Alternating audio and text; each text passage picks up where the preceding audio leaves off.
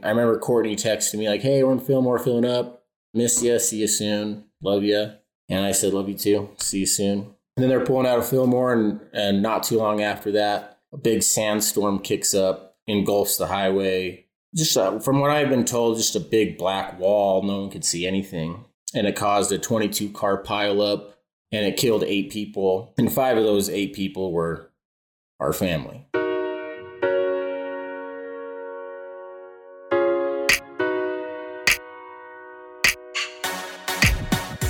Hi, I'm Deanna Robbins. And I'm Christy North. Welcome to Pieces of a Woman podcast, where we explore all the pieces that make up a woman, mind, body, and soul. By embracing all complexities of being a woman, our goal is to share real stories that inspire growth and empower all women to be the best versions of themselves. And as Maya Angelou so eloquently said, when we know better, we do better. Thank you for taking this journey with us.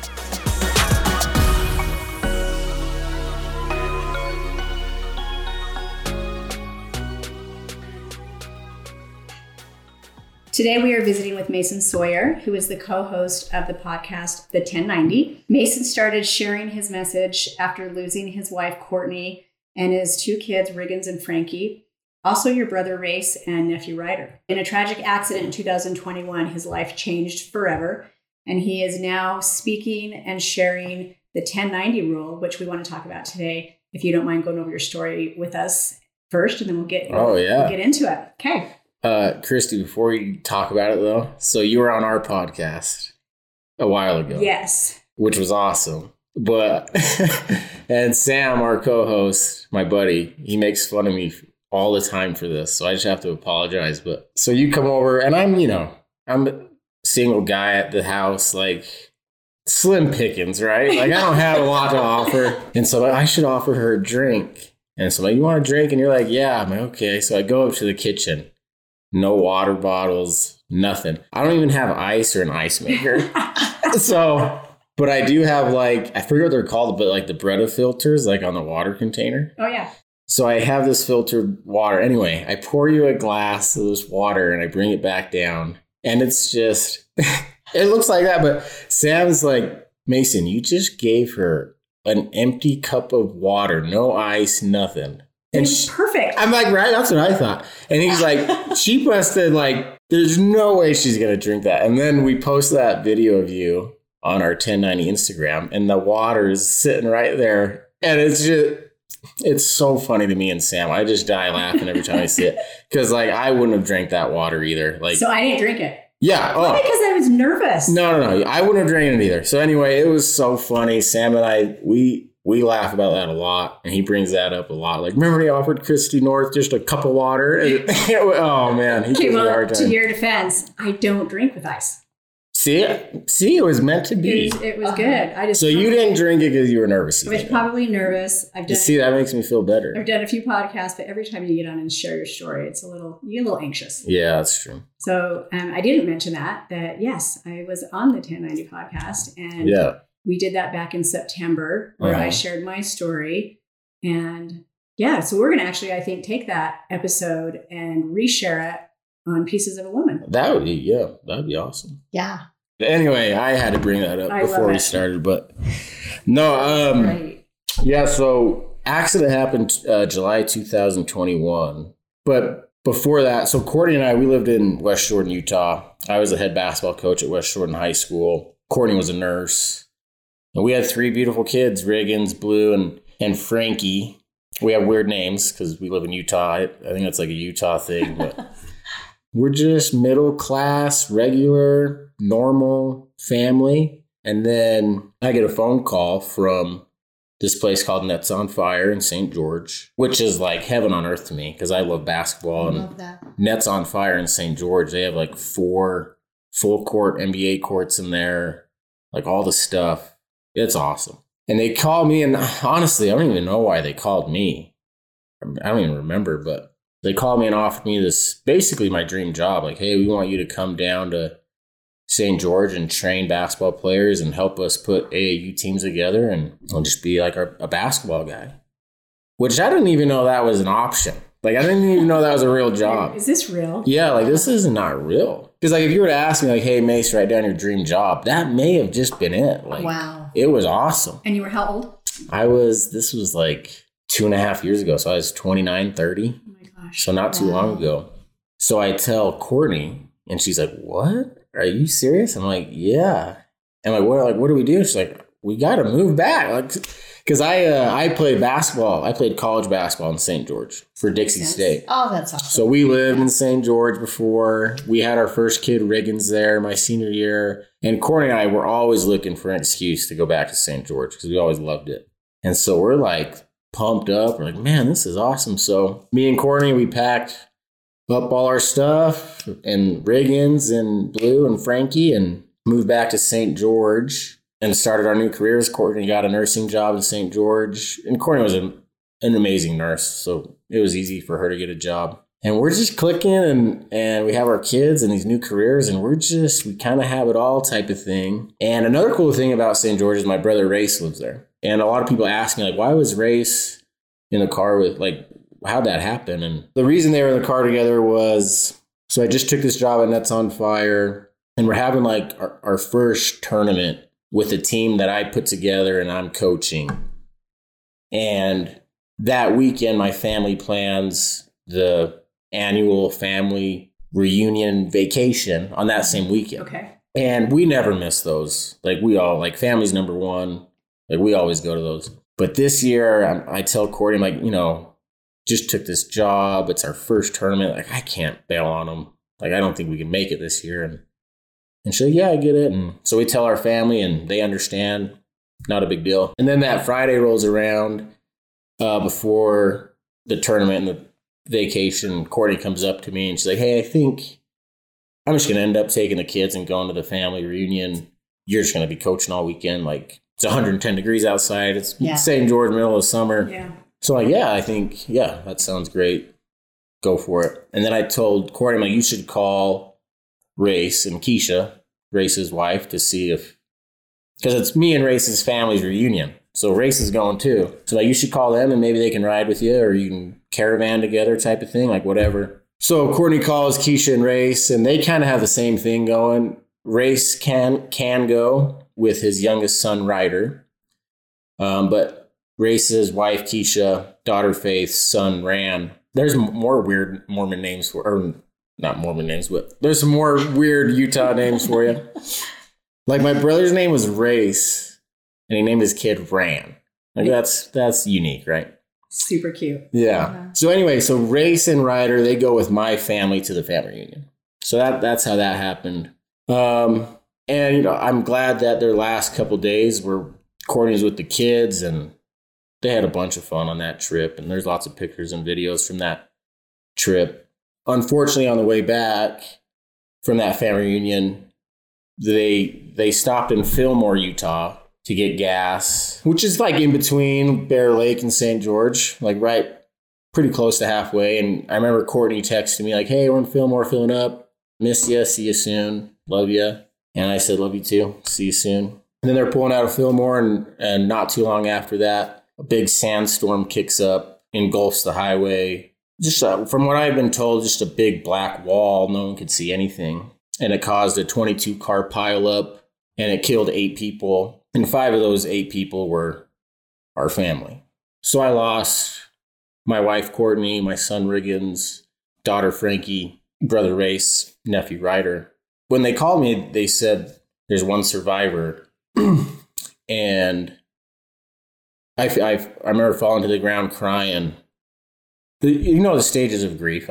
I know you're very familiar with the stages of grief, and it was honestly like I'm just flipping through all of them. Yeah. Like 5 seconds in denial, like no way, you're kidding. 5 seconds, I'm just just crying. Yeah.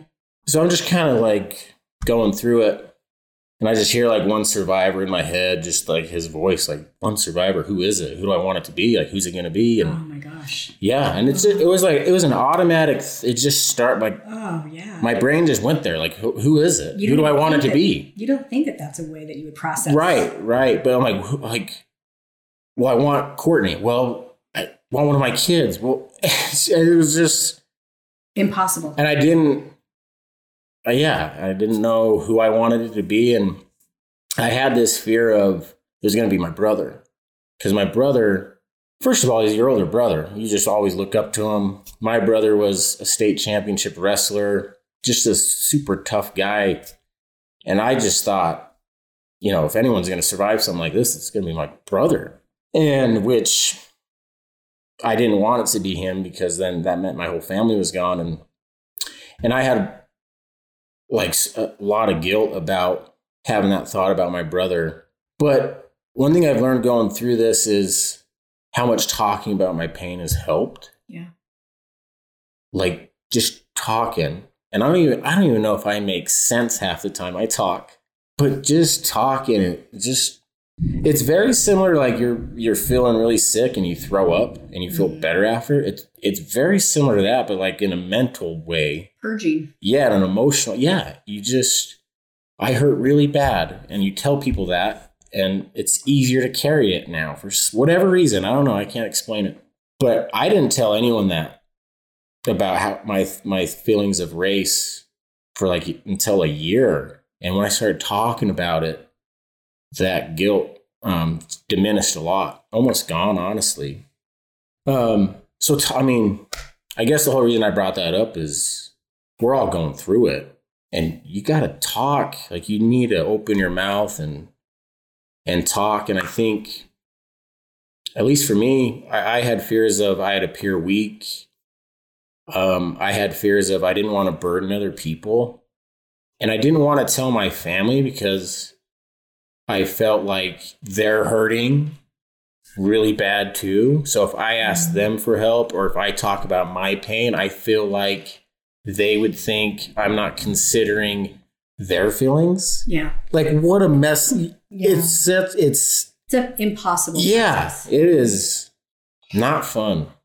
I was going to ask you, first a point to talk about you just saying that we need to share our stories. I mean, you just being so vulnerable and talking about your brother and sharing that, I would imagine initially that was a challenging process for you to get to that point. So so much respect for you for doing that, because like you said, many of us don't have the courage to share those stories. Now, I'm thinking about when you did our podcast, when I was a guest on your show, you were barely over a year. I want to say. And I was observing that because I had been a few years out by then, and you're coming on 2 years. Yeah. What would you say in the last year? Because, a lot of people have the opinion that the second year is more difficult than the first year because we're in so much shock that first year. That's not to say it's everyone's story, but that can be part of your journey, that the second year is the most difficult. Where would you say you are today as you've gone through this second year? Really good question. And I think the second year is harder. Yeah. Is that how it was for you? It was for me too, because I think you're exactly right. I think it was the shock value. Mm-hmm. And the second year is like, this is actually real. Like, this is my life now. Reality. Yeah. It's like this ain't going away. But what makes it tricky is you come off as better. Like, what I mean by that is, like, if you ask my family and friends, like, oh, he seems to be doing better. And in some ways I am. That's true. In some ways I think it does get easier, but in other ways it gets harder. And yeah, I think the second year I think it's harder. I was going to say maybe it's just different, but no, I think it's legit harder. You're right. I think for those of us that have been in that space, we know, it's reality sets in. You are now, I hate using the word accepting. I feel like I can acknowledge that he's gone. Yeah. But accepting is really hard to use for me because that means I've accepted that this happened. And I don't want to accept that. But part of our healing is acknowledging it. And so the second year really is all about that. Yeah. And you get stronger and you carry it better, but it doesn't mean it got any lighter. No. I just think it's really crazy that we start this episode and now a thunderstorm rolls in. I know, right? And you can probably hear thunder in the background a little bit. So now cool. The rain is hitting, and it always makes me think of it's meant to be. It is. Can I tell you a really cool story that happened last night? Yeah. So last night, me, Sam, and Ryan, our 1090 team, we go do this really cool speaking event in Salem. And it's like this neighborhood thing. And it's in this backyard. And, you know, a young man in the Salem community just took his own life about a month ago. Oh, and so it's kind of like for that family and the community and the school type of thing. Anyway, so we're outside for this event last night. And I'm getting to the part of my public speaking where I get to the buffalo and the cow analogy with the storm. I love that. And it starts pouring rain. Wow. It starts like in the middle of the analogy, storm hits. And I kid you not one person left. Not one person left. They stuck it out with me. It was so cool. It was, I'm getting soaked talking. It was so cool. It was so cool. Yeah, it was awesome. That was amazing. Can I say something? Yeah. As far as, I just want to, now that I've been introduced to you, Christy introduced me to you, but also to your podcast. And I'm a big podcast person, and I've already listened to several episodes, but I just have to commend you for, we talk about mental health a lot. We've talked about so many different things on our show, but trying to see a man actually be able to talk about it is so empowering. And I'm curious, are you seeing the impact of what you have done with other men? Being able to feel safe and be vulnerable, and because it is rare. A lot of men are afraid to still do that and go there and talk about what they've been through. Yeah, it's been remarkable. Like the messages that we've gotten at 1090, like really didn't see it coming, honestly. Yeah. And it is hard for guys, women too, but I do think it's maybe a little more difficult for guys to open up just because they're supposed to be the masculine, tough guy. But, you know, I lost a lot. And I think one of the gifts of losing everything is you just don't really care what people, you're going to make fun of me or call, I don't care. Like I really, so that's something that I have an upper hand on that a lot of guys don't. Like there's just a part of me that just doesn't care enough about anything to so I don't get caught up too much in if it comes off wrong or people. The way I see it is I'm going to say it how it is and I'm going to reach the people that it's going to help. And if it doesn't help you, you can scroll right along and go about your business and, we'll just go our separate ways with it. So there are blessings in trauma. That's one thing I've learned. And that's one of the blessings I've gotten is really thick skin, I guess, or I don't even know how to explain it, but I used to not be like this. Really? Before the accident, there's no way I'd open up and tell anyone anything. There's no way. There's no way. I'd be terrified. There's absolutely no way. Did you believe in the 1090 rule? Like to an extent. I think maybe it would have got a little corny for me before if I pushed it too much, but now it's what I live by. It's my life. What is it called? Like your mission statement? Yeah.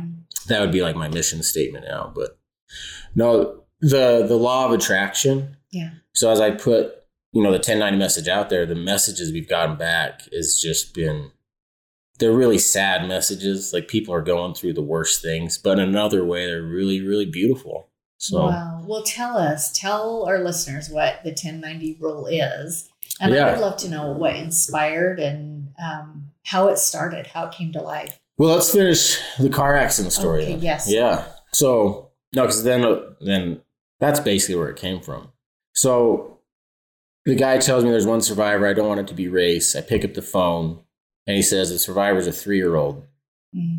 And I'm sure the guy on the phone is doing a really good job of giving me the correct information. But I am so just gone, like broken, that I'm probably just not hearing it very good. But I'm not even sure if the one survivor, does he mean my car? Or is this just in general? Like, I don't even know if the survivor is my kid at all. Or at least that's a fear I have. Like, I'm just hoping it's someone, like a 3-year-old. And so 3-year-old for me is, okay, my wife's gone. And, I met my wife when I was 15 years old in high school. We were high school sweethearts. We won the award most likely to marry your high school sweetheart. I've never been with another girl. Like, she was everything. So I lost Courtney. I lost my son, Riggins. Race is gone, Ryder's gone. But 3-year-old could mean Blue, or it could mean my daughter Frankie, because they're both around that age. And again, I'm really going through it, and I'm not giving up anyone. So I'm like, okay, 3-year-old, what does that mean? And so we get to the point where in the conversation where I think it's my daughter Frankie that's the survivor. And I remember telling the guy, I'm like, oh, that's my daughter Frankie. And he said, no, the survivor's not a girl, it's a boy, blonde hair, blue eyes. Which my son Blue has blonde hair, blue eyes. And so it was like a really cool feeling, like, oh, Blue's alive. Like, Blue's alive. But then that meant that Frankie was now gone. And that crossover, that messed me up too. And I have like a lot of issues now, like mentally. And one of them is I have a really tough time making decisions, and I will just quickly change my mind after. And I think that may have come from that. Like, I don't want to pick anything. It's hard. It's just hard. Wow. So I'm thinking it's Blue. So they life flight him to the hospital in Salt Lake, which is really making me nervous, because if you tell me everyone in the car is dead and then the one survivor you're life flighting, like, is he going to die on the way there? Is he going to be missing body part? Like, I don't even know. So I call my friend and I'm like, hey, this is what happened. You got to drive me to the hospital. So my buddy Jake drives me 4 hours to the hospital, and we have to drive through the car accident to get there. But I get to the hospital and my sister's there, Carly, and I just fall into her arms, just crying like a baby. And I forget what she says, but it's basically like, hey, you got to get yourself together a little bit to go into this hospital, or else they're not going to let you in under this. Like, I'm hysterical. So she's like, hey, you need to get it together a little bit. So I kind of get it together, and we get to the room, and it's Blue. And Blue he had some deep cuts on his head and a broken hand.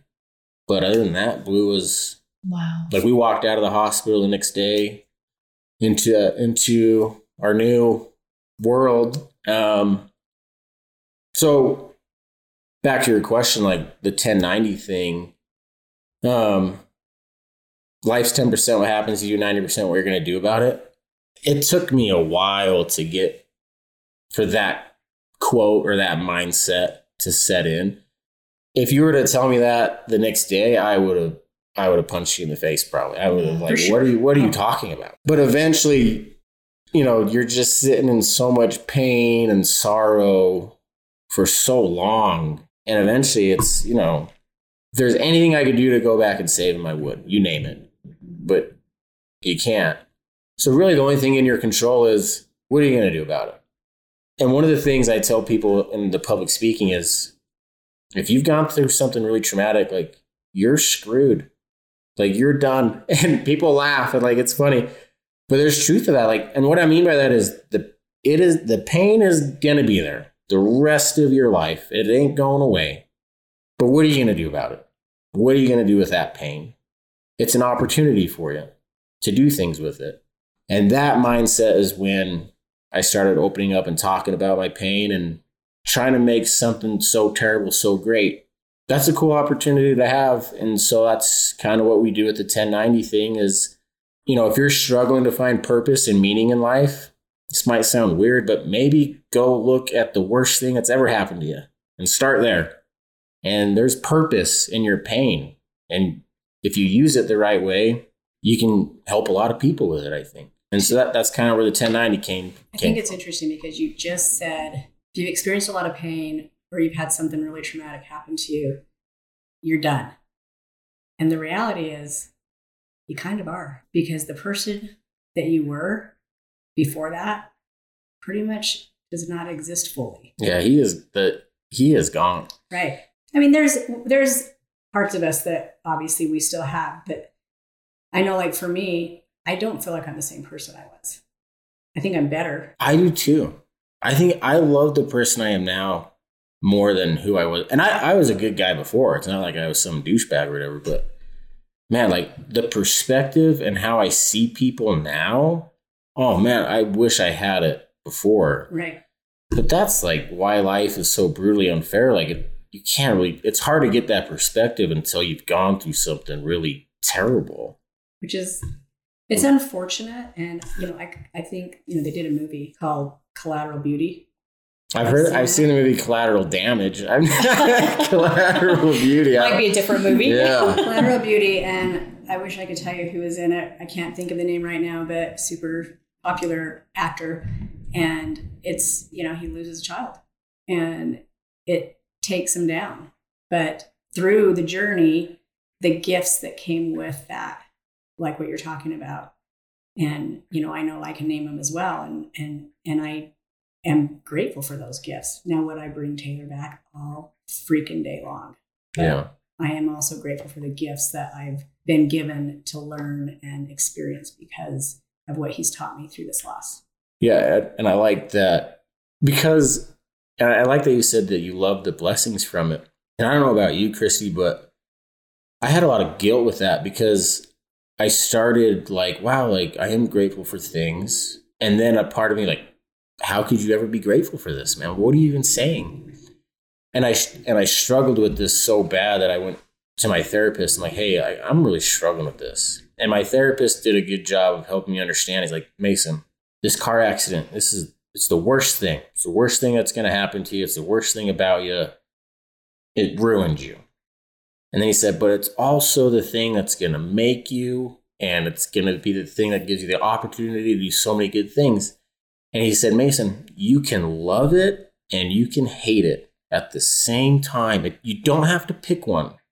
You don't have to pick one, Mason. It can be this. It can be both. You can hate that it happened to you, but you can love the opportunity that it's given you to reach people and help other people. And that was like, wow, that really helped. Like, listen, I have depression, anxiety, panic attacks, a little bit of PTSD still, but the survivor's guilt, that is brutal. That trumps all the other, at least for me. I don't know what your experiences is, but having that conversation with my therapist and him showing me like, Mason, it's both. That really helped my survivor's guilt. And it's still there. It's still a beast every day, but it's helping me fight it for sure. Can I ask you how Blue's doing? Blue is, so it's funny because I dropped him off at my mother-in-law's, Marcia, because I had to do a speaking gig and stuff. And so I come back, I'm like, so how's Blue doing? And she's like, oh, Blue, he's awesome. And then my mother-in-law said, if we all could be doing as good as Blue. And I'm like, oh, I think you're right. Because he's a happy guy, happy little camper, and he's in kindergarten. And he was 3, almost 4 when the car accident happened. So we're kind of hoping he kind of forgets it, but we also don't want him to forget them. Right. So it's a hard balance, but I don't think he remembers much from that night. And but he's doing awesome. Me and him are best buddies, and I see a little bit of Courtney in him and Frankie and Riggins in him. So he means everything to me, obviously. So beautiful. Yeah. Well, I'm so glad on your Instagram I saw their pictures. What a beautiful family. Thank you. Yeah. Beautiful family. Yeah. So you both have said something. I have not endured the kind of loss that you guys have. And we have said this so many times. We've talked about this. But you both said something about being different coming out of it. And there's some beauty in who you are. Does that keep you? Is that what keeps you going forward? I think there are people that can't imagine. We just don't even know what it's like to get through that. And I love your, I've heard that before about the buffalo. That's powerful. Mm-hmm. And I used it in my meetings today with my agents. Oh, good. Because your story inspired me. And we'd heard that story before, but now, but how do you keep moving forward? And is it inspiring you as well? Is it helping you grow? I look at the work that Christy has done since Taylor, and it's almost like you went to work immediately. Like all of a sudden, Christy would go, right? She would. She was organizing and trying to go like, I need to make the loss can't be for nothing. Yep, that's what I was gonna say. Yeah, I'm gonna honor him. Yeah, and I think that's, at least for me, Taylor is part of my motivation and inspiration, but my family is as well, because with, them having them here helps keep me moving forward. Yeah, my answer is really similar because, and a lot of people come up to me and they're helpful. They mean well, but they try to tell me like, what it could mean and what the car accident means. And I'm like, okay.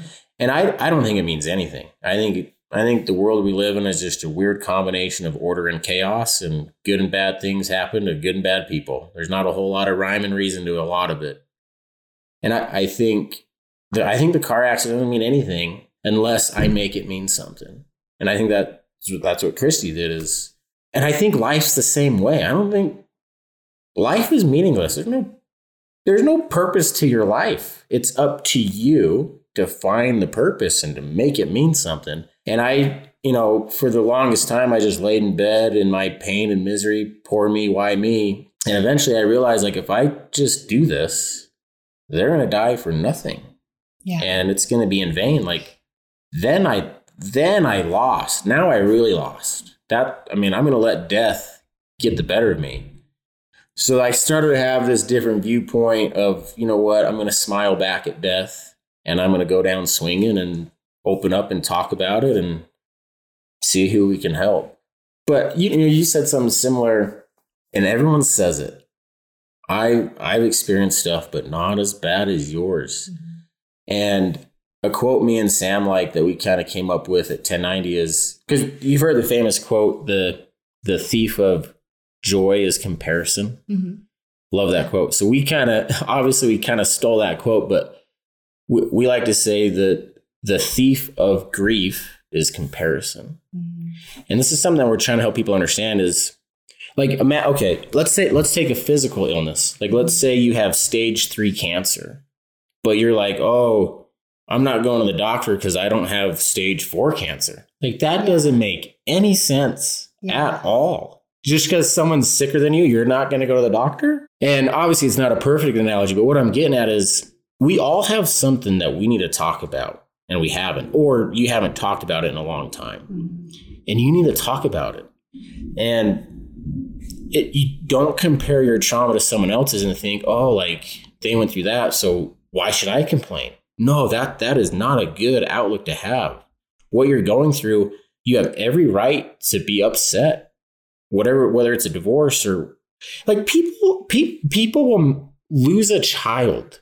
They will lose a child and then they'll message me, oh, I'm sorry. I know it's not as bad as yours. And I just want to, like, what are you talking about? Wow. Losing a child is awful. Might be the worst thing. And you're not going to talk about it because I lost 2 kids. Like, it just doesn't make any sense to me. So the comparison thing, and I think that's a real thing for guys, because guys are like that. We just compare ourselves all the time. We just naturally do it. Like, oh, is he better? Like, and I think it's the same thing with our traumas. We have this weird measuring stick, and trauma, you can't measure it. It's just an awful mess, and we're in it together. Yeah. And so let's just find the common ground and focus on that, I think. But, honor it. I just say we honor all of it. Yeah. And we don't compare. I agree with that. I love that. Yeah. Okay, so you're speaking. Mm-hmm. Who are you talking to? Oh, man. So we've spoken to high schools, universities, college basketball teams, construction companies. We've been asked by law firms. A lot of like, I don't even know what you call them, but like a lot of the door-to-door salesman companies, like a lot of those reach out because they deal with rejection all the time. And that's one thing I didn't expect. I thought when we opened up with the 1090 thing, we'd find a small group of miserable, sad people like dealing with death. But no, we talked to we've spoken in front of 500 people and we've spoken in front of 8 people. Spoken at juvenile detention centers. We've spoken at IHC, Intermountain Healthcare. We've been all over the place. And I think that's because pain and misery is everywhere. It is. It's everywhere. Yeah, it is. And you can translate it into so much of your life. Right. And how you show up. Yeah. Well, you talked about it on one of your podcasts. It's in business. You talked about athletes and how you can be very successful. They have one thing happen and it takes them down like it's one thing.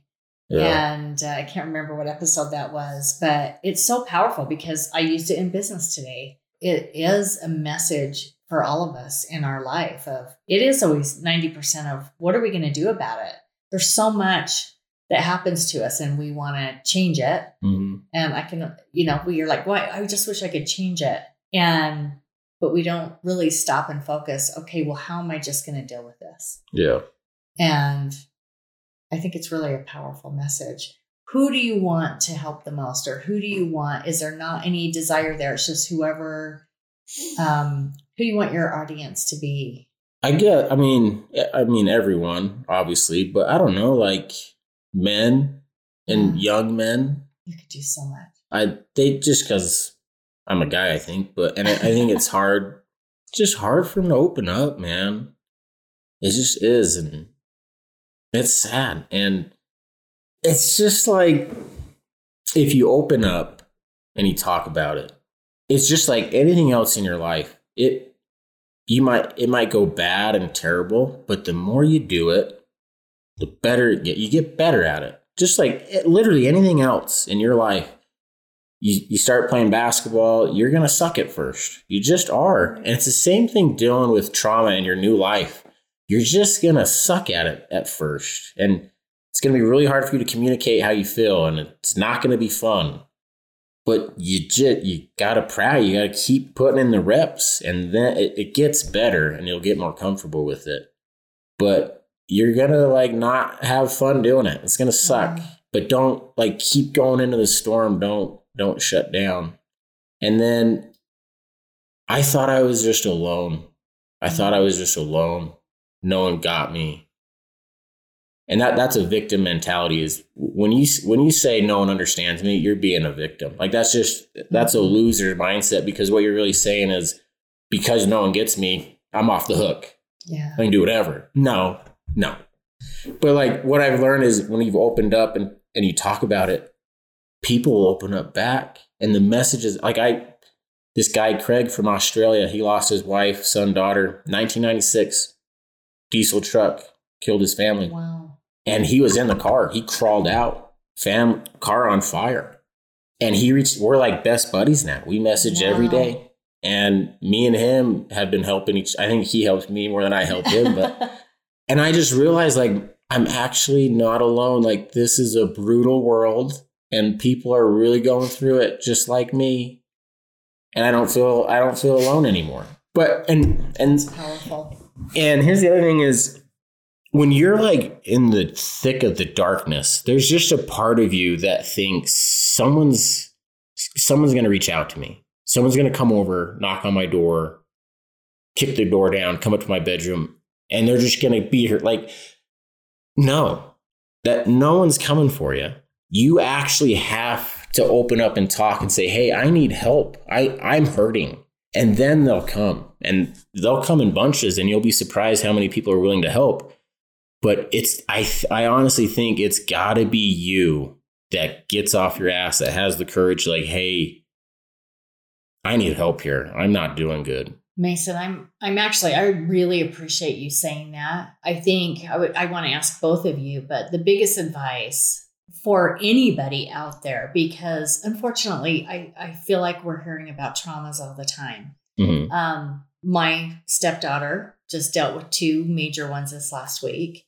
One was a suicide. Another one was a murder-suicide, father-son. It just weighed so heavy. There's just so much. But what is the number one advice you would give to somebody? Because I think what happens is so many people go, I don't know what to do. I don't know what to do. I don't know what to say. Do I show up? And they want to help, to your point. But what would you say is the best advice to tell people how they can be the best supporters in that time? So the co-host of our podcast, Sam Josie, he's an example of this. My brother, sister, a lot of they would show up and they wouldn't know what to say, what to bring. And I remember right after the accident, I would just be sitting on the couch. The TV may have been on, but I'd just either be staring at the TV or at the wall, just kind of like a zombie. And Sam, he would just be sitting there for hours. Mm-hmm. And then he'd be like, hey, Mace, like, I'm going to go home. Do you need anything? I'm like, oh, like, he was just there. And you don't worry so much about what to say. There's nothing to say. There's nothing good to say. The best things people tell me is, I'm really sorry. I don't know what it's like. I'm here for you, type of thing. And then I after the accident, I just would do anything to numb the pain. So alcohol, drugs, sleeping pills, whatever. And I did that for so long. And then eventually my brother Sage is like, hey, it was that tough love. It was like, hey, you can't do this. And I know what you went through is the worst. And you have every excuse to do it. But Mace, like, you can't do this, man. Oh. And again, like, what people are going through, you got to give them time, like, to just feel it and work on accepting it. But there's going to be a point where you're going to have to answer the question of, what are you going to do about it? There just is. And some people reach that point sooner than others, but they're all going to get there. But that's just speaking from personal experiences. Show up. Don't worry so much about what to say. Just be there. Give them a hug. Cry with them. I would just cry with people. Yeah, I don't know. It's really. It's perfect. It sucks. It just sucks. It just sucks. There's no good advice. It just sucks. Shit. My therapist says, like, just asking for a hug. It's not a big deal. Like, no one knows what to say. Just give me a hug and sit here with me. And I'm like, yeah, that's about all you can do. Well, you are honoring Courtney, Riggins, and Frankie so beautifully, and Blue. I mean, you're honoring them all so beautifully. Yeah. And, thank you. I want to ask you a question that we ask all of our guests. That and we've never asked a guy, have we? We've not. So this is going to be a good one. So, I mean, it doesn't have to be based on what you've gone through, but obviously what you have experienced is going to have an effect on this possibly. But what would 31-year-old Mason? I'm 32 now. 32-year-old Mason say to 15-year-old Mason today with what you know?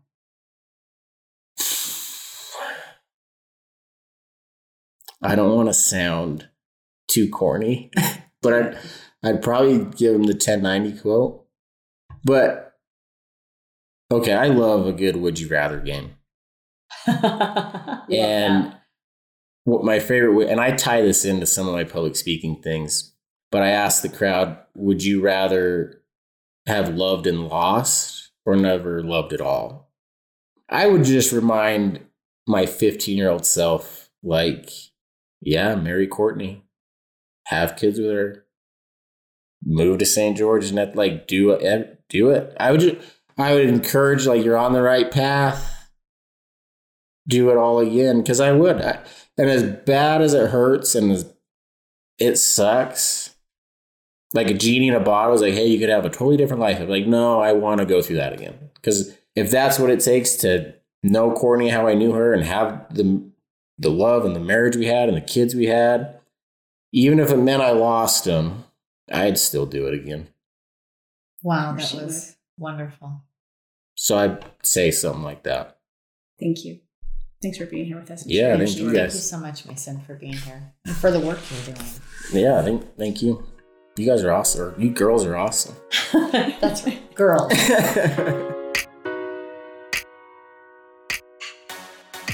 Thank you for joining us today. We hope you enjoyed this episode. If you think someone could benefit, please share. If there's a conversation you think we should be having or a topic that resonated with you, please let us know.